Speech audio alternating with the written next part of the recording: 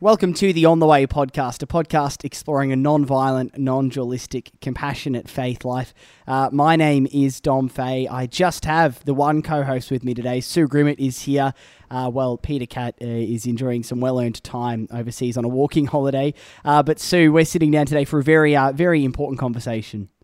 Yeah, I'm very happy to be here. And one thing about this podcast is I've got to meet so many people I admire and for whose work I'm very grateful. And that is certainly true today.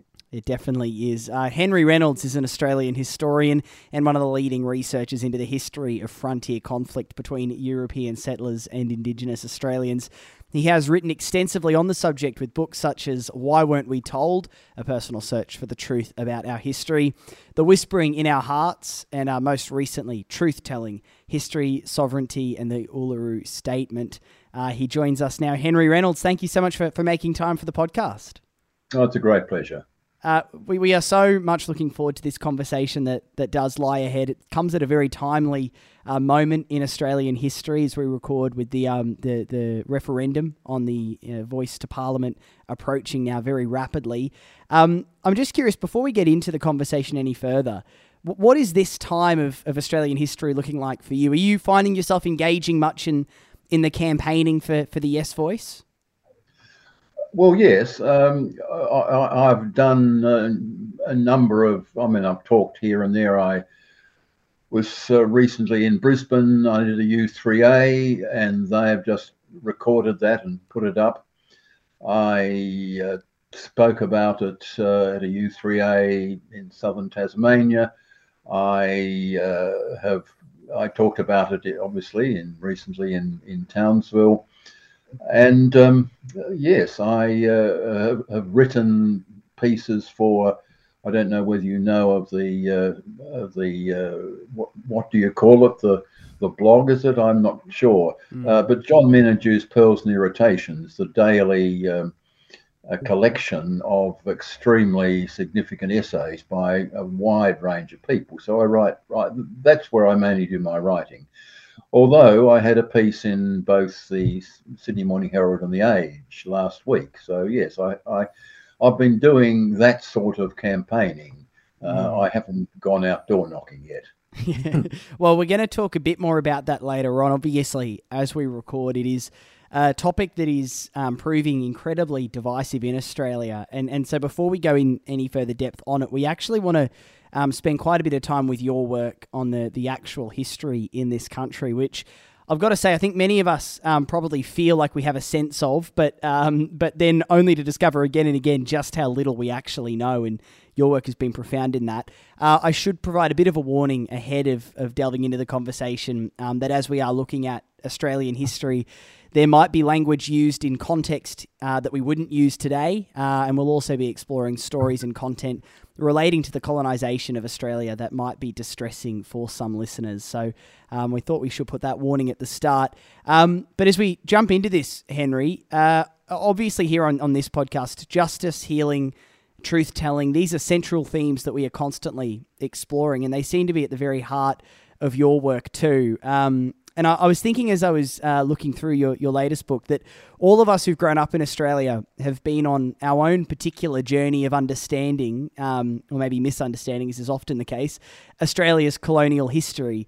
I know I certainly feel like I was handed a weird blend of kind of racist assumptions from some people in my life, or the whitewashed versions of colonisation you get at school, and just a very limited understanding of the pain and trauma caused and how that can be carried for generations. So I think for many of us, the journey towards unpicking all of these various threads to see what is actually the truth has been a long personal one. And I know this was the case for you also, beginning back in North Queensland. I thought it might be helpful to begin by hearing a little bit about your awakening in this space. Yes, well, I found myself in North Queensland in the end of 1965, having spent several years in Europe. Margaret and I got married, as you did in those days. We were quite young. We got on the big white boat the next day and went to Europe and spent almost 2 years mainly teaching in London and also having a baby at the same time. And we knew we had to leave England for a variety of reasons, but mainly because if you stayed more than 2 years in those days, you had to pay English tax. And so I'd been looking for jobs and without success, but suddenly, out of the blue, I was offered a job at this very new, very small university college in Townsville. Now, being in London, I knew Townsville was sort of one of those provincial cities in Queensland. I thought probably about where Bundaberg or Maryborough are, and of course I discovered indeed it was a very, very long way north. It was 1,000 kilometres north of Brisbane and a long, long way from Tasmania. So we ended up there and found it a dramatically different place. For many reasons, but the most significant reason was that there was a very significant population of both Aborigines and Torres Strait Islanders. It was a particular moment in the history of those northern cities. For at least a generation or two, most of the Aborigines had been rounded up and put on missions and reserves where they weren't allowed to leave. Very few of them lived in the towns, which was unlike the 19th century. And the Torres Strait Islanders, for the first time, had been allowed to come to Australia a few years before to work on the railways. And so for the first time, the young men brought their families, and you got a significant Torres Strait Island population in mainland Australia, in both Cairns and Townsville. And at the same time, people were being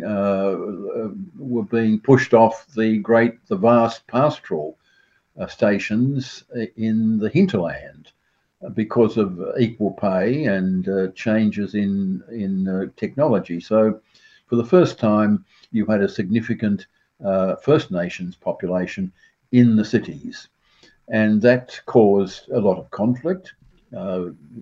Daily, if you spent your time as we did walking around, because we in those days didn't have and couldn't drive a car, so we walked around a lot, and we saw a lot of personal violence, and we realised that this was a very, very different world to the one we'd grown up in, and that was really the beginning. It was a response to the environment. Now, Margaret was and still is much more of an activist than I am or was at the time. And so we got very much involved in the actual, in the politics of the town, particularly the politics regarding race. And so that was really where I began. I'll tell you two stories.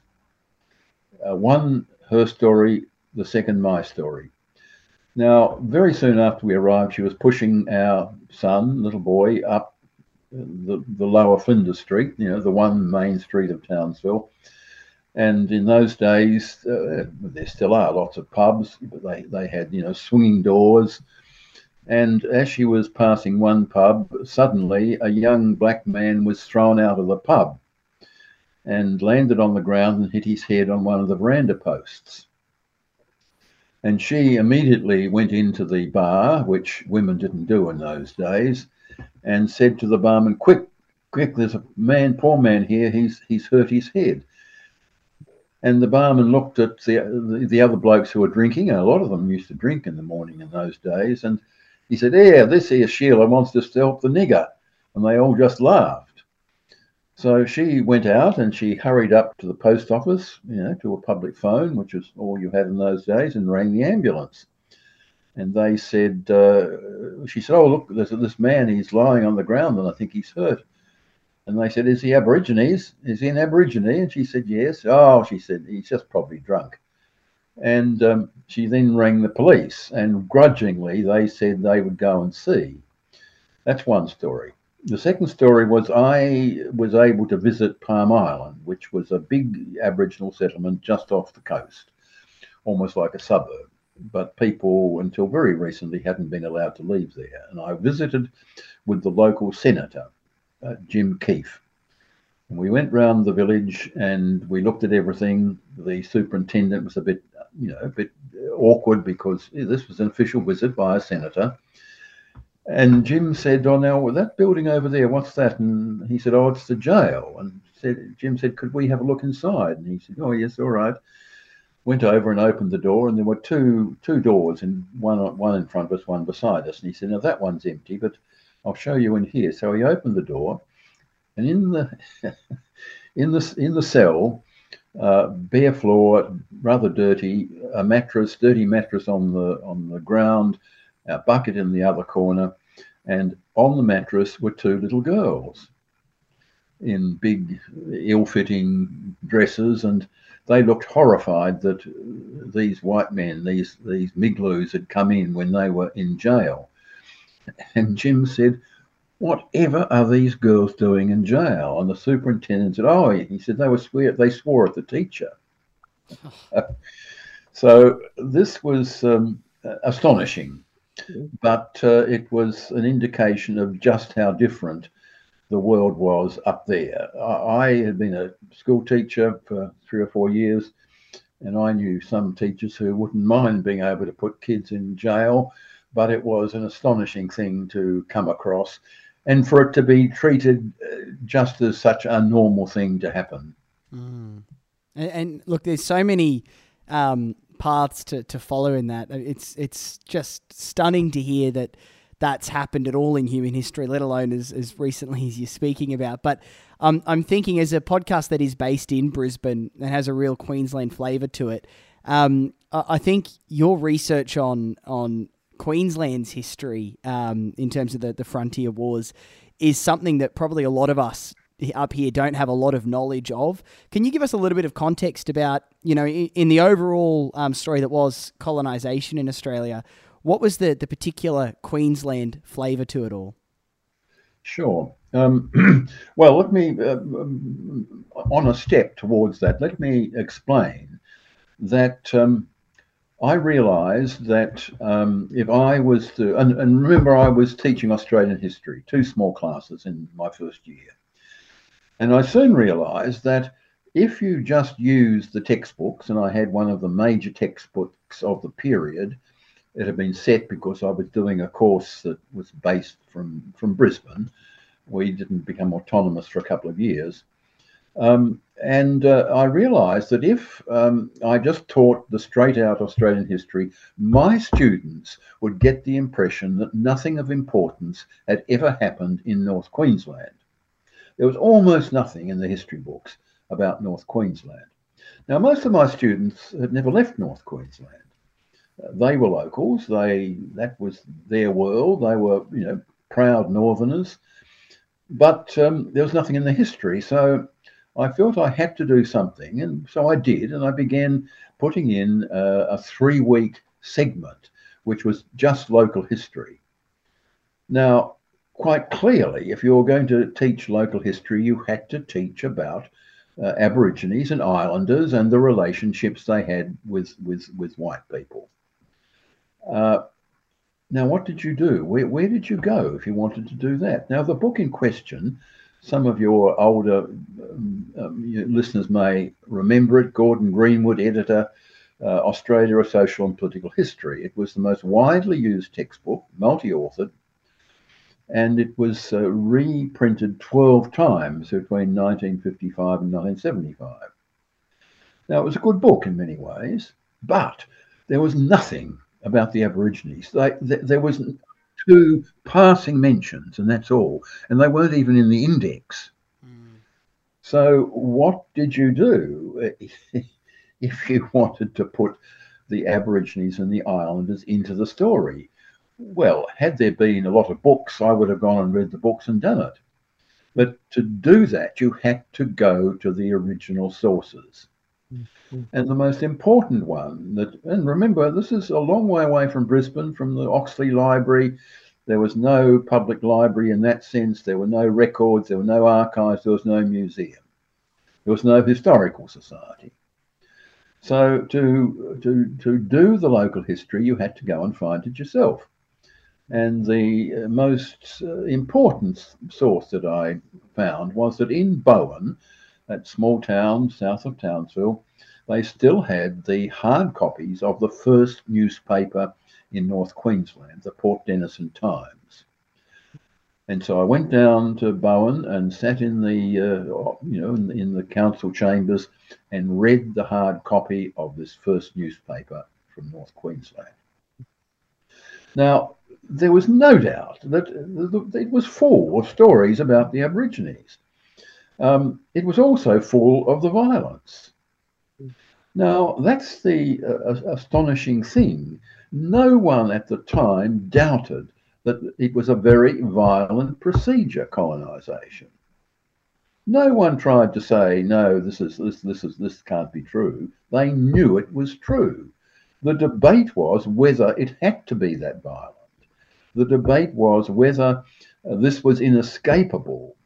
And there were people who were deeply disturbed and said so. But there were many others, and probably a majority, who said, if you can't accept that colonisation depends on replacing these people and using violence to do it, you better get back on the ships and go back to England, because that is inescapably part of colonisation. Yeah. So not only, you see, was there confirmation of the violence, there was confirmation that this was a great moral issue that people knew was there. So, as I say, and that they were the things that simply was lacking in the history. It wasn't just that book. This was a period when a lot of books had been published because Australian history was suddenly being taught all over the country, and a lot of the leading historians produced history books, about 6 or 7 of them. And by and large, they just didn't say anything much about this conflict. They often had a bit about the very early period and up to and including Tasmania. But by and large, the whole story of the Aborigines and violence and conflict had disappeared from Australian history. Mm-hmm. I certainly grew up with where it had just disappeared. And I think that's one of the features of all of what I've read of your work, Henry, is that revealing of saying, actually, this idea we'd had that that was back then, people didn't know any better. It was just accepted that that's what happened and that was part of things. And so we've got to move on. That's just the way people thought back then, or else they didn't really know. All of that is debunked when you actually look at the original source material. You actually find lots of protest. You find the British Colonial Office also sending protesting type messages in mail across and concerned mail about what is happening. You find individuals in all of these frontier societies actually speaking out and naming what's happening. So this idea that it was just accepted back then is a total lie. And it doesn't do justice to indeed to those societies who realised, that this was an everyday concern for people. You couldn't avoid the question. But the interesting thing is, I looked at two quick things. Now, having seen that in Greenwood et al. Social political history, there was nothing about the Aborigines, I decided to look at as many book reviews as I could find. And there were about 6 of them, I think. And if you weren't in the book, you probably, as a prominent historian, you reviewed it.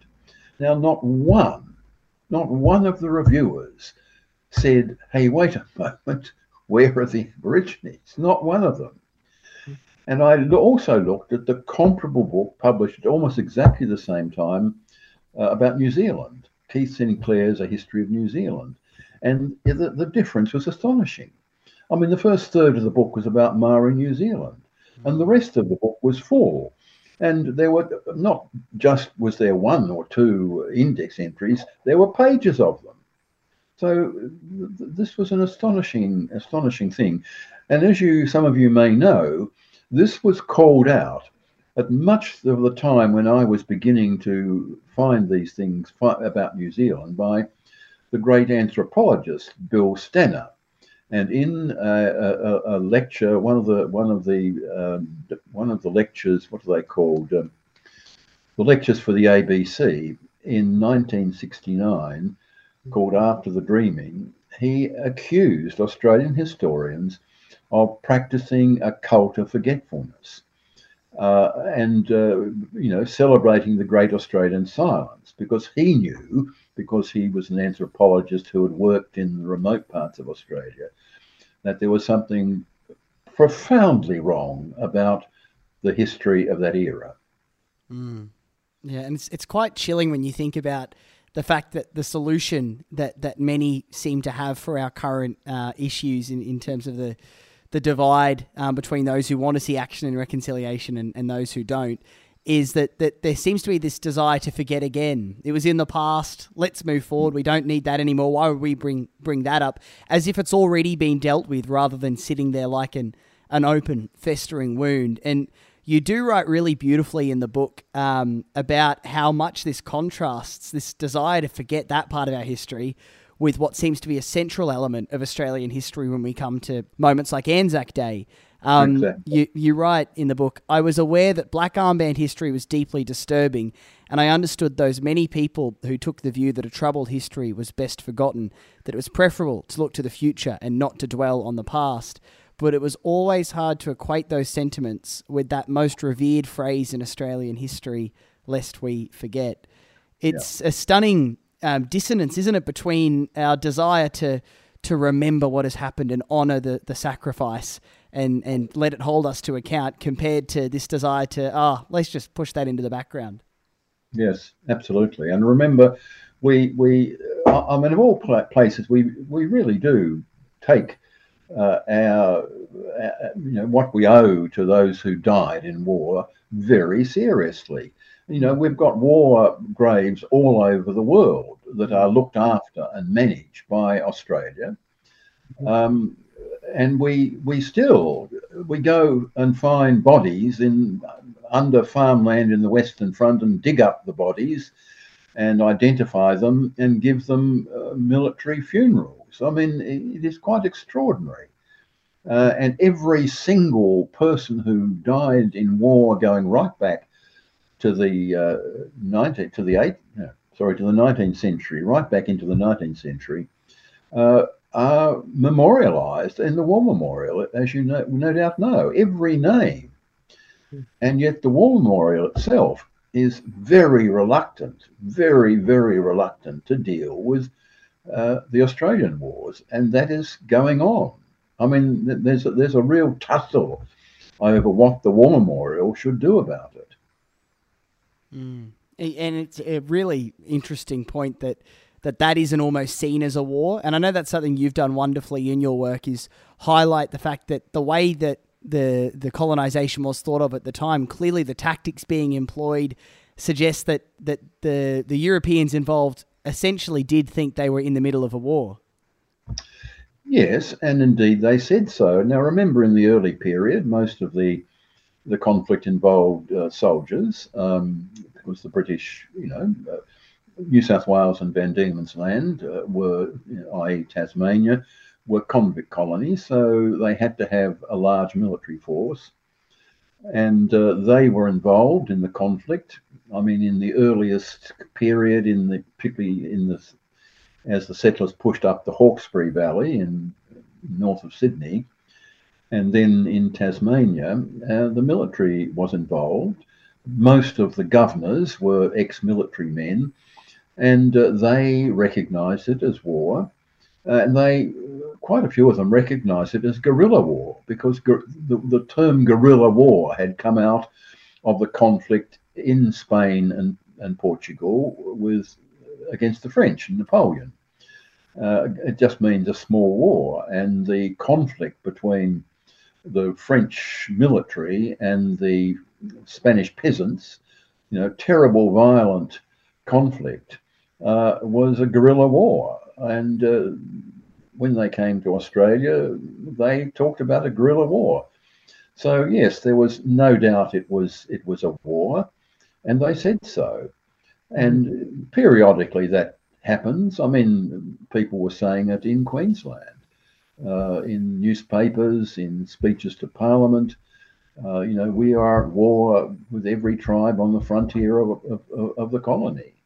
So your contemporaries thought that, and I don't think I don't think there was any reluctance, any squeamishness about talking about it as a war, and that is the difference between. I mean, one of the big differences in doing this work, particularly getting into the records of the 19th century, was the profound difference in the way in which they understood, talked about, and debated colonisation and the violence, compared to the squeamishness of the historical profession right up until the late 1960s. That really is hard to understand. Now, people think, my goodness me, all those old historians must have been very conservative, right-wing people, but they weren't.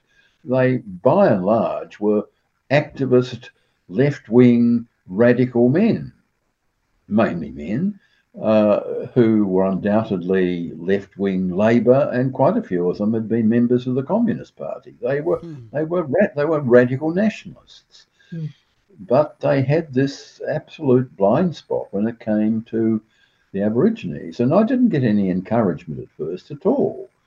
When I had done my I gave my first lecture talk to the profession.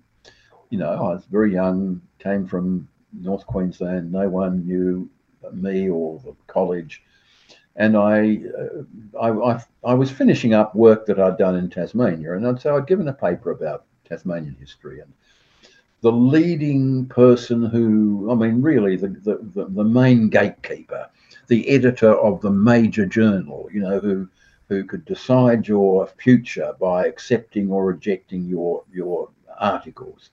He said to me, "Well, now, young fellow, what are you going to do now you're up there in North Queensland?"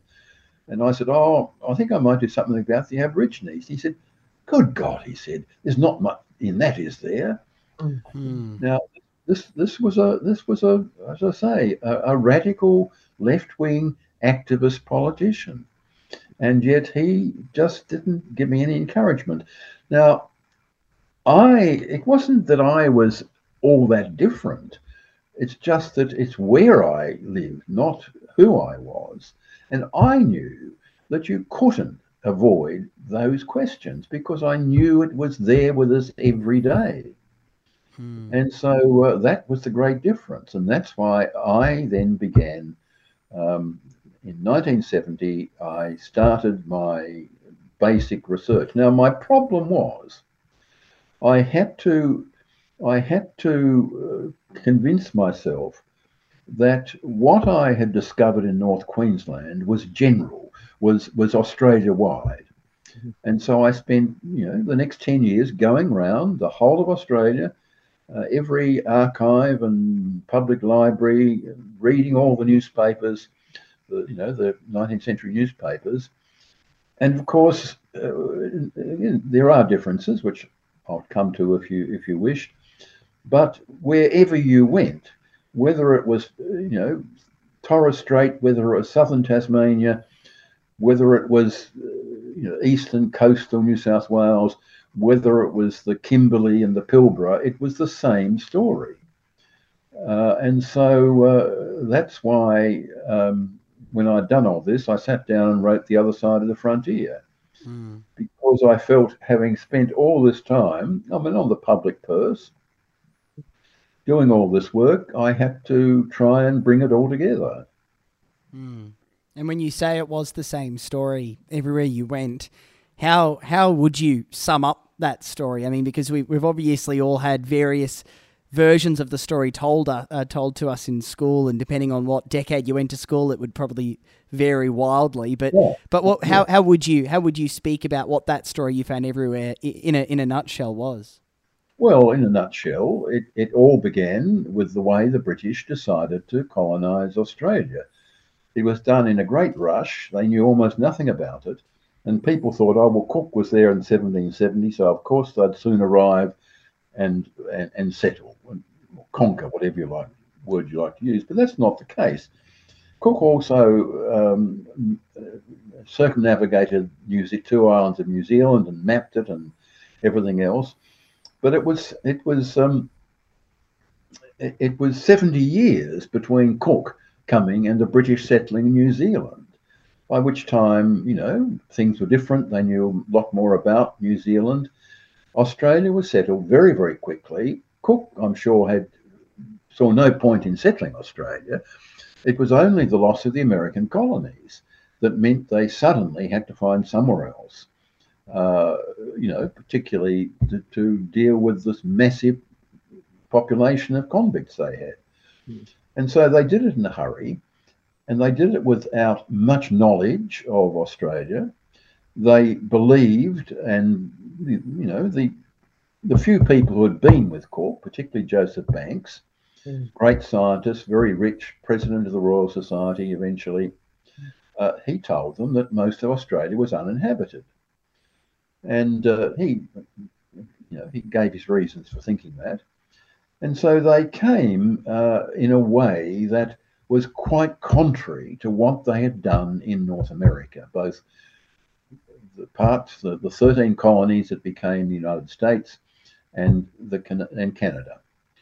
That is, they arrived in North America accepting that the Indians had a form, that the Indians actually owned their land, whether they were hunters and whether they were farmers.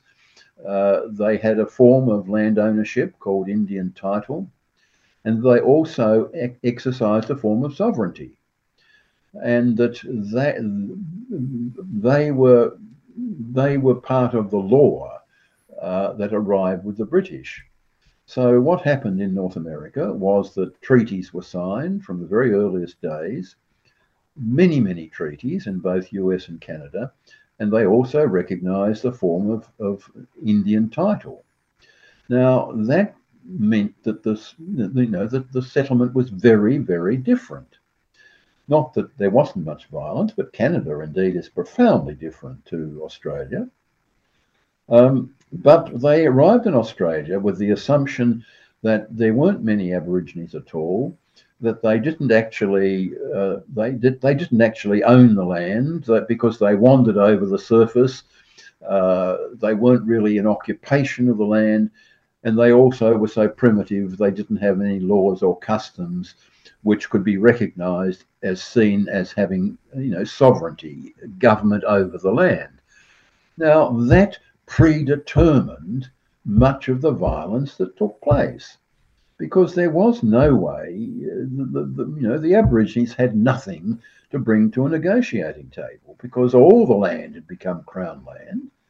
On the instant, over the whole half of the continent that they claimed on the 7th of February 1788, the whole of the land became the land of the Crown.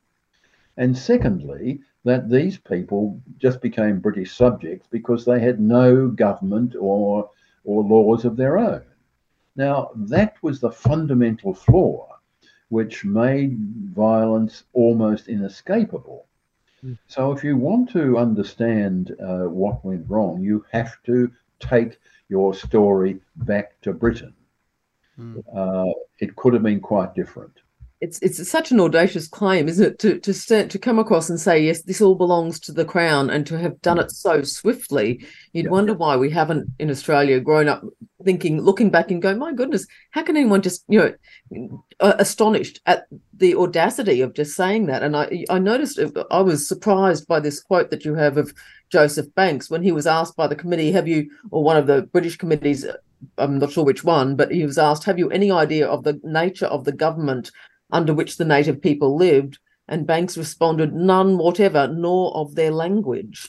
And then when he was asked, basically, do you think that they would resist? He said, certainly not. I'm inclined to believe they would speedily abandon the country to newcomers. Yeah, that's right. Amazing. That's not something that we were taught in school, that on that assumption is this country in which we're all living, that it could be so swift, so flawed, and so ignorant. Yeah, absolutely. And you see, he said he thought that, and he was a botanist. He was a botanist. He was a great scientist. He said that we didn't find anything. I mean, they spent quite a lot of time at Botany Bay. You know, this is before they got shipwrecked and spent a lot of time in the Endeavour River. But he said there was nothing you could eat, you know, in Botany Bay, and there was no sign of any planting of crops. You know, they didn't have agriculture or horticulture. So you have to assume, he said, that they mainly lived by what they could gather from the sea. That's why they were confined to the coast and only in small numbers. And if there was no cropping or agriculture down at the coast, we have to assume there was none inland. Mm-hmm. Now, when the first fleet arrived, they came across, there were numerous surprises. One, there were far more people than they expected. And two, they realised that they seemed to be people inland because you could see smoke on the Blue Mountains. And the first time Philip saw smoke on the Blue Mountains, he sent an expedition looking for it, looking for the fire to see what they'd been eating.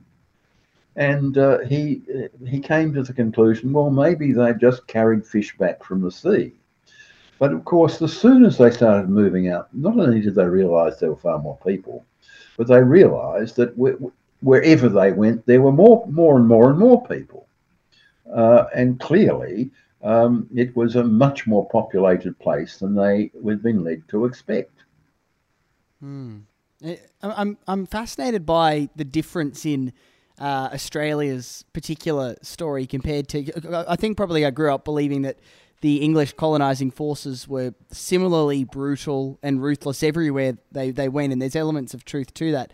But there does seem to be something particular about the Australian situation that was particularly inconsiderate, particularly brutal, and kind of, I mean, you mentioned rushed earlier, but just haphazard almost in a sense in how they went about it. I mean, you've mentioned Canada, you've mentioned America, you've spoken a bit about New Zealand, and these were also horrible stories, but we see stories of treaties and things like that from long ago.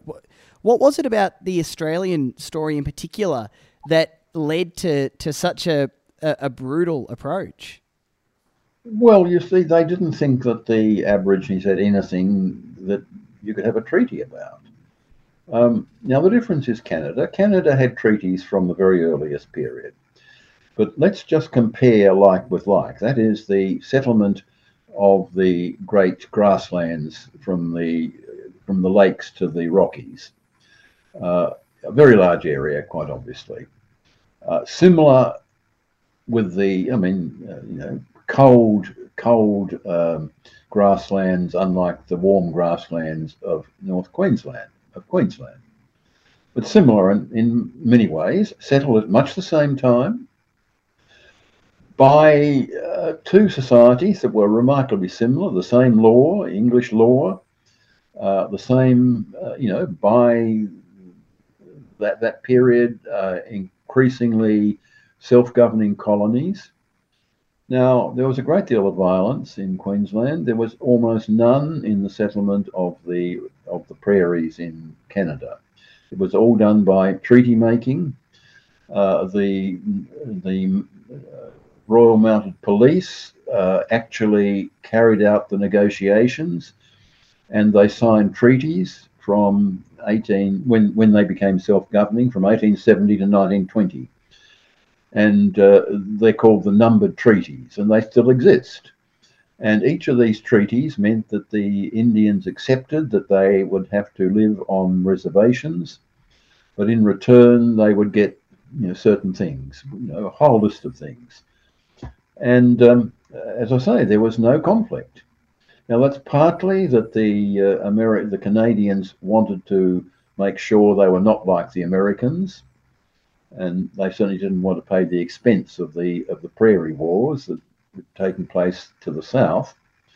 And also, because the bison had been almost wiped out, the Indians could no longer live in the way they used to.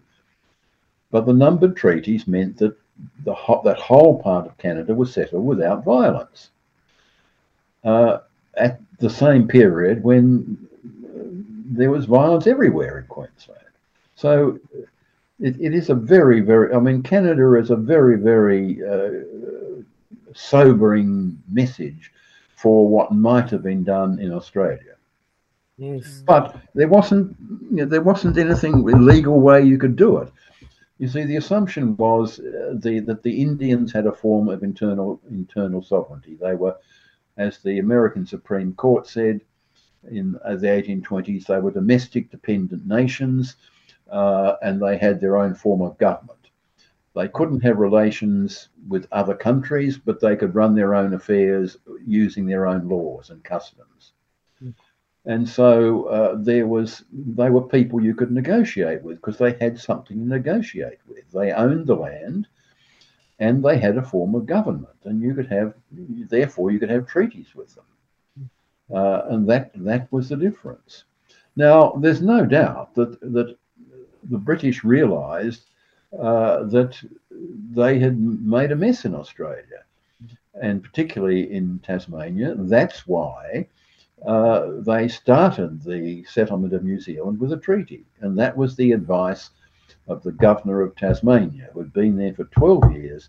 He said, you must begin with a treaty, otherwise you will have the violence that we experienced in Tasmania. And hence in New Zealand you started with the Treaty of Waitangi.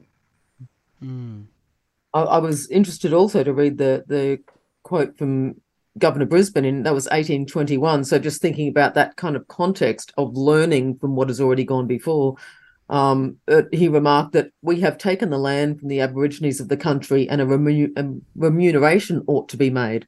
And Tasmanian's Governor Arthur said something, similar too. And that awareness that is actually on record, is something that hasn't been carried through in communication. And I also think, looking at Queensland, if we're going to focus just on Queensland for a second again, Sir Thomas Brisbane then is, around 1821, it was a wild old place, Queensland. The frontier in Queensland. I know of the violence in Queensland from some research into domestic violence, and what women experienced on the frontier. And we know there's a comment I heard recently was the definition of mateship, something that we hold dear in Australia. The definition of mateship is someone who keeps your secrets. And doesn't that ring true for colonial Queensland, that you're keeping your secrets about the way you treat women, but you're also keeping secrets about the way you're treating Aboriginal and Torres Strait Islander people in the far north? Because before Federation, I gather that, the governance from Brisbane, it's such a huge expansive area, and there just was not the reach of governance, and what was going on in these far places was a law to itself to an extent. Oh, absolutely. I mean, Queensland became self-governing, as you know, on the last days of 1859. I think there were only 10,000 settlers in the whole of the place, and they only occupied the southeastern corner and the Darling Downs, and this vast area, which had big Aboriginal populations. It does seem as though they had not been greatly diminished by smallpox. The settlement of the southeast out from Sydney was probably greatly facilitated by the fact that those communities had been devastated by the smallpox epidemic of the early years.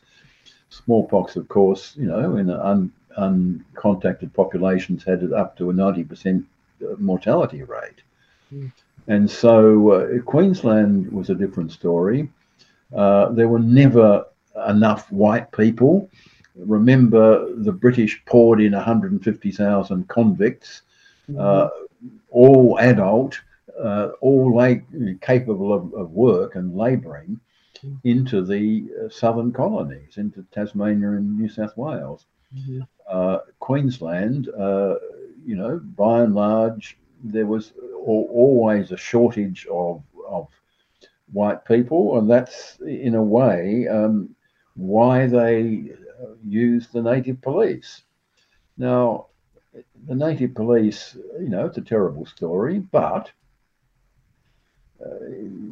in a way, it You see, the pastoralists themselves became totally dependent on Aboriginal labour. And people say, oh, they killed them all. But no, well, the last thing they wanted to do once they had established themselves was to kill their workforce and to kill the women they could have access to. So right across Queensland, much of the work is done by the young Aboriginal men and women who became great stockmen, and much of the the pushing of the frontier ahead was also done by young Aboriginal men. So that it's a very different story from the idea of the white pioneers, because much of the pioneering was done by black people.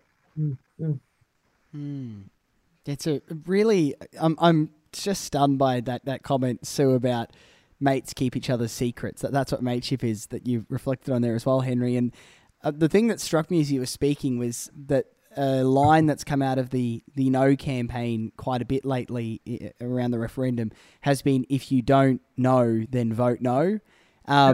Almost encouraging or celebrating not doing the research. I mean, I think anyone would suggest it should be, if you don't know, find out. That should be the end of that sentence. But if you don't know, vote no seems to be a spirit of a movement that has been going on here for a long time. Oh, yes, that's a very, very, I mean, you have to admit, it's a very effective slogan.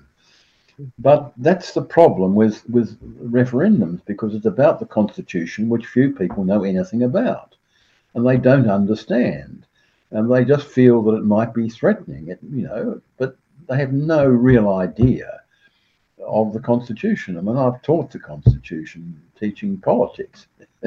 It's pretty hard work to teach the Constitution, but most people know nothing about it. And so there's that caution, and if you can tap into that, you're halfway there.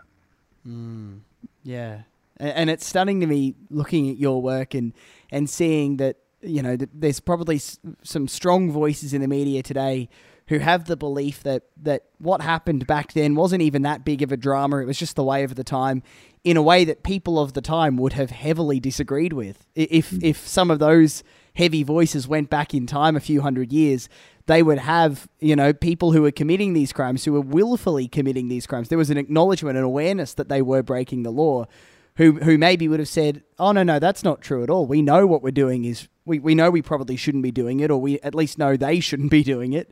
And yet today there's almost a defending people who wouldn't have even tried to defend themselves. Yes, I mean, one of the things, and this is something which, in talking to Christian groups on other occasions, you've got to realise that at this time, most people really were believing Christians, and they often believed in the literal truth of the Bible. They were concerned about their conscience. They knew that killing people was wrong, that it endangered their immortal souls. That this runs throughout the debate. So there were people who were a bit gung-ho about it, but by and large, no. And many of them did it with reluctance. But remember, I mean, in Queensland, as elsewhere, it was a war. And we know that people kill in war, and that is just an inevitable part of what is a war. And it was a war. It was a very uneven war, but in the 19th century, that's true of almost every war outside of Europe. There were hundreds of small wars fought by the European imperial powers against native and tribal people all over the world. And, Queensland and the north of Australia are simply part of that wider story. I think the point is of naming it, that we still, as we've said earlier, that it's actually in the naming it of a war, we've lost that, and that's part of your research, is bringing it back. But there was in naming this as war, then that puts the ethics on a different platform in some ways. If you are not going to call it a war, then other things are applying. But in recognizing that that Aboriginal nations were actually, they noticed patterns. There's records of noticing the patterns of defending their own country, and fiercely defending their own country and not other countries, which ties into the obvious sovereignty. Yes, And exactly. if the day, I guess the fear is if you actually name it as war, then you are acknowledging the sovereignty of Aboriginal and Torres Strait Islander nations. Yes, no, that's absolutely right. And it makes the war very complicated because each small nation, and they were small nations and they probably of long standing, they had to decide how to deal with the invasion in their own way. They may have known a bit about what had happened elsewhere, but by and large they had to deal with this on their own and just try and decide how they were going to deal with this, and whether they would accommodate, whether they would try and come to agreements, in effect, local treaties, or whether they would try and fight and drive these people away. So it's a mosaic, and it's a complicated one. But I mean, as I've said before, well, if it's not war, it's murder. There's no other way. If they weren't involved in a war, and the killing was a consequence of war, which we don't regard even now. We never say that the Anzacs were murderers. If it is indeed, if it's war, yes. If it's not war, well, it's murder. And we don't really want to accept that it was murder when it was indeed a series of small, often quite bitter wars. But because the idea, it's just the struggle against the Aborigines, but it's a segmented war into very many small units. And there were people who came to terms with the local people quite quickly, and that's and in a way that was an advantage, because then you could it's almost entirely male. You could have access to women, but you could above all have a workforce, and the workforce was very much better than feckless wandering white fellows. Mainly because feckless white fellows would work for you for a few months and then piss off and never come back. Go to the nearest town and drink their check, cut their check out. Whereas the Aborigines was there because it was their country and they wanted to stay. So that's in a way presents a very, very different picture, and that sort of pastoral, the working together of white pastoralism with an Aboriginal labour force goes right through, for 100 years, right through to, as I say, the 1960s, when it began to change. And look, your work uncovering the true history of these frontier wars is just one of the great services, I think, to our national identity, and could not encourage people to look into it more. I want to, as we move to the end of the conversation, ask specifically about the referendum that we are now rapidly approaching. With this being the truth of Australia's history, why is it that you're convinced that the voice to Parliament is the clear path forward? Well, you've got to know the provenance. Where did the Uluru Statement come from? Now, it came from a meeting arranged by Tony Abbott when he was Prime Minister and Minister for Aboriginal Affairs. He called together a meeting of 40 of the most prominent Indigenous people in the country. With the Leader of the Opposition, they had a meeting in Kirribilli House, and they discussed this question of the Constitution. And it was decided that they would establish a small, a committee of distinguished people, white and black, who would then go out around the country finding out what it was that people wanted. Initiated by Tony Abbott, carried forward by Malcolm Turnbull. Mhm. That is, the Aboriginal people were commissioned by the government, Conservative government, paid for by the government to go around the country, which they did. Over an 8-month period, they had meetings all over the country, Hobart to Thursday Island to the remote areas. A lot of it in remote communities. They used 8 languages in the discussions, and they gathered and they had a series of something like 12 meetings with 100 people each, 1,000 people. It was undoubtedly by far the largest serious attempt to find exactly what the community wanted.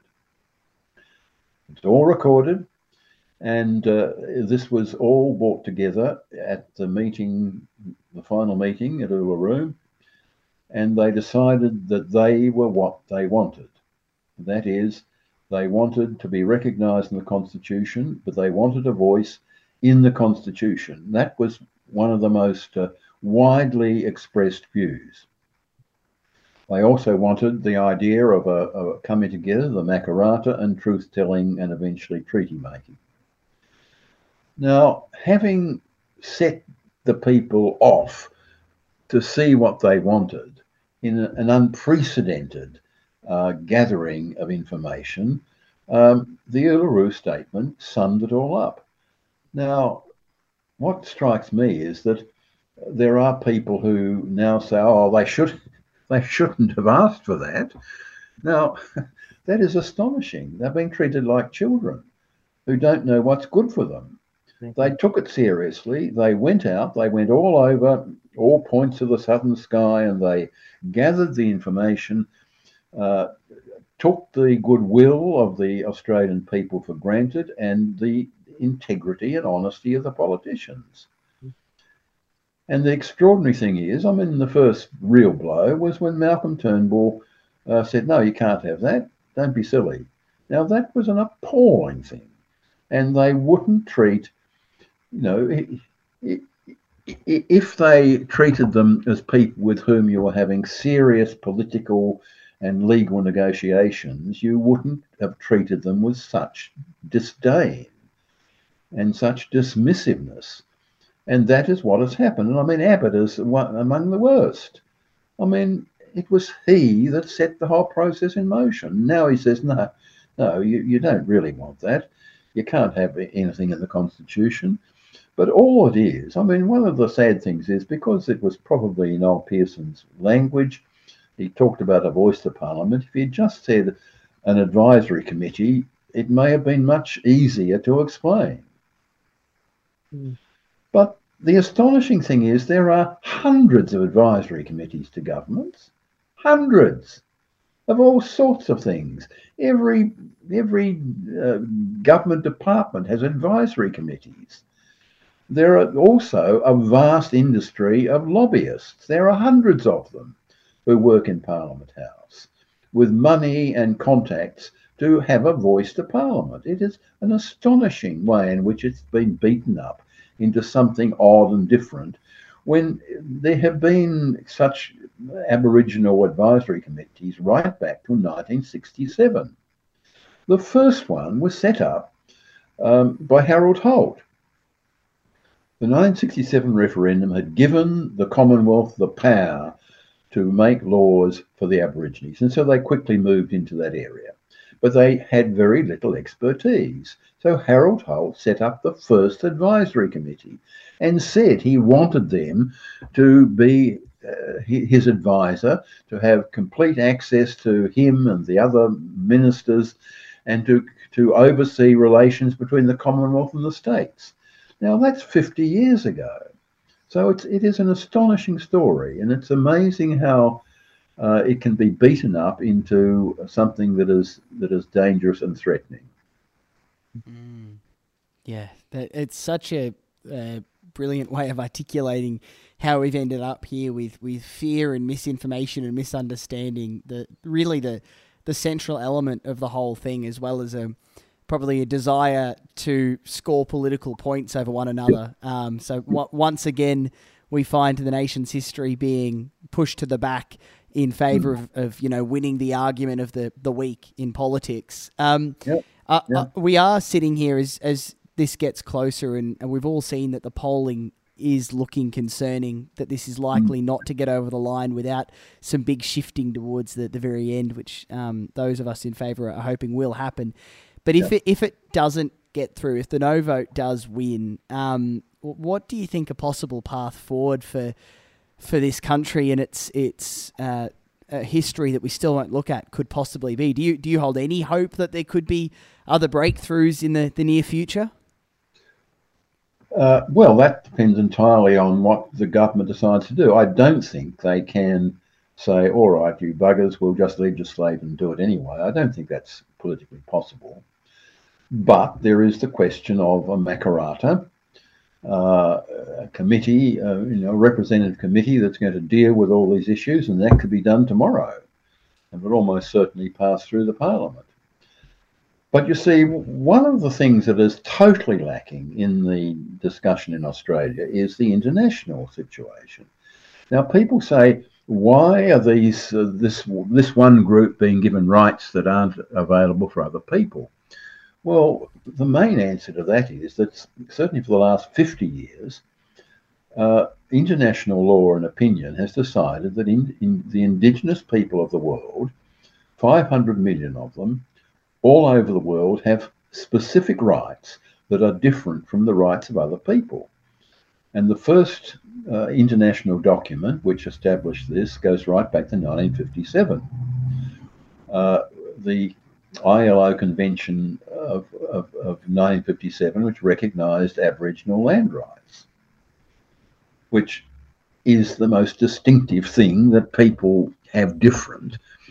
And that was undoubtedly what led to in particular, to the two land rights. Well, one, Aboriginal people taking up land rights in the 1960s into the 1970s in particular, and the two legislative land rights moves of that period. Whitlam's Northern Territory Land Rights Act, which passed under Fraser, 1966. 1976, and Don Dunstan's land rights for the people of the Central Desert in 1981. Now, both Whitlam and Dunstan were influenced by that international convention. Now, since then, there's been a rapid development of the rights of Indigenous people, and Australia has been left behind. The only significant real change was the High Court's Mabo judgment, and the High Court realised that they had to bring Australian law into harmony with what was happening internationally. Now, when Australia was not doing anything, and that's, it's been going on, these things were being discussed in the early 1980s. They were certainly being discussed in 1988 when Hawke went to Barunga and had the Barunga Statement, and he said yes, he would see about a treaty. And then there was the process of reconciliation for 10 years, and that was supposed to end with a treaty. Nothing happened. And here we are, another 20 years on. Now, in that time, comparable countries have done so much. Mm-hmm. Mm-hmm. As some of your listeners will know, New Zealand has for a long time, has designated seats for Maori, 7 seats in the single House of Parliament, 7 Maori seats. The Danish Parliament has seats set aside for the Greenlanders and the Faroe Islanders. Canada has started a new process of treaty making from 1975. This is for British Columbia and the whole of the North. They've signed 23 new treaties with the Indians and the Inuit.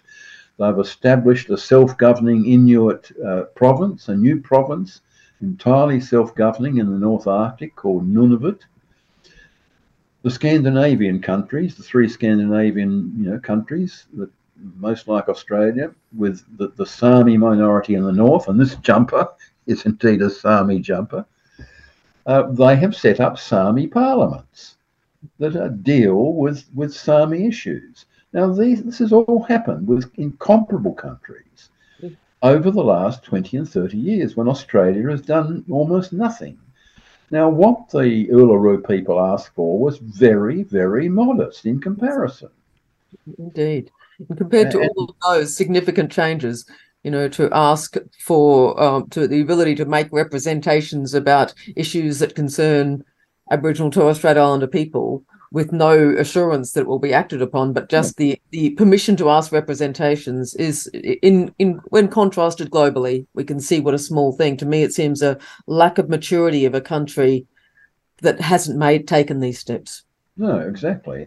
Now we saw. The latest. The most important document is the Declaration of the Rights of Indigenous People, which passed the General Assembly with 140 countries voting for it in 2007. It was actually the speech was given by Les Meltzer of Brisbane, one of the great Australian activists.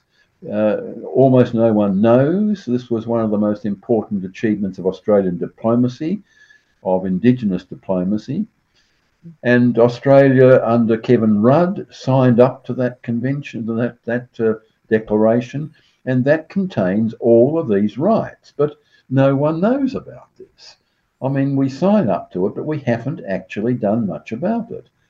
And one of the things that could be done immediately would be that the Australian government would actually ratify that UN document and encompass it in Australian law. That can be done just by Parliament. But whether that happens is another matter altogether. Yeah, I think it's a sobering conversation to realise just how far we have to go, and the biggest obstacle to getting there is the fact that a significant portion of the country still don't think there's a journey to even begin. That's right. Even the World Bank the World Bank puts out documents about look up the World Bank Indigenous policy. The World Bank has got the Indigenous people of the world have got special rights. That's recognised in international law. It's recognised by international institutions. It's recognised by the World Bank. And the World Bank says 470 million, I think the number is. These people are so important to the world. One, because they live on much of the country in the world that is so important for conservation, and they know how to manage it and defend it. Two, they speak most of these small languages that have survived, hundreds of them, and therefore these people have absolutely significant rights. Now, whether the Uluru people felt we don't mention the United Nations, but they would know about these documents, but they decided not to even mention them. So the discussion has been so parochial. Most people have no idea. When you say, what right have these people to get these special rights? Well, that's what the world thinks. That's what the great majority of the world's population thinks. That is now international law. But that hasn't entered the discussion at all. Yeah. Well, look, that's I think a really helpful reminder as we do get closer to this referendum. And I think, Henry, I probably speak on behalf of all of our listeners by saying we're just so deeply grateful for your voice for many years in this space, in what has been a long and arduous process of trying to move Australia forward and help us begin to have these very long overdue conversations. Look, the latest book is Truth-Telling, History, Sovereignty and the Uluru Statement. Could not recommend it more highly as we get closer to October the 14th. Thank you so much for all you've done, Henry, and for joining us for this conversation today. A great pleasure.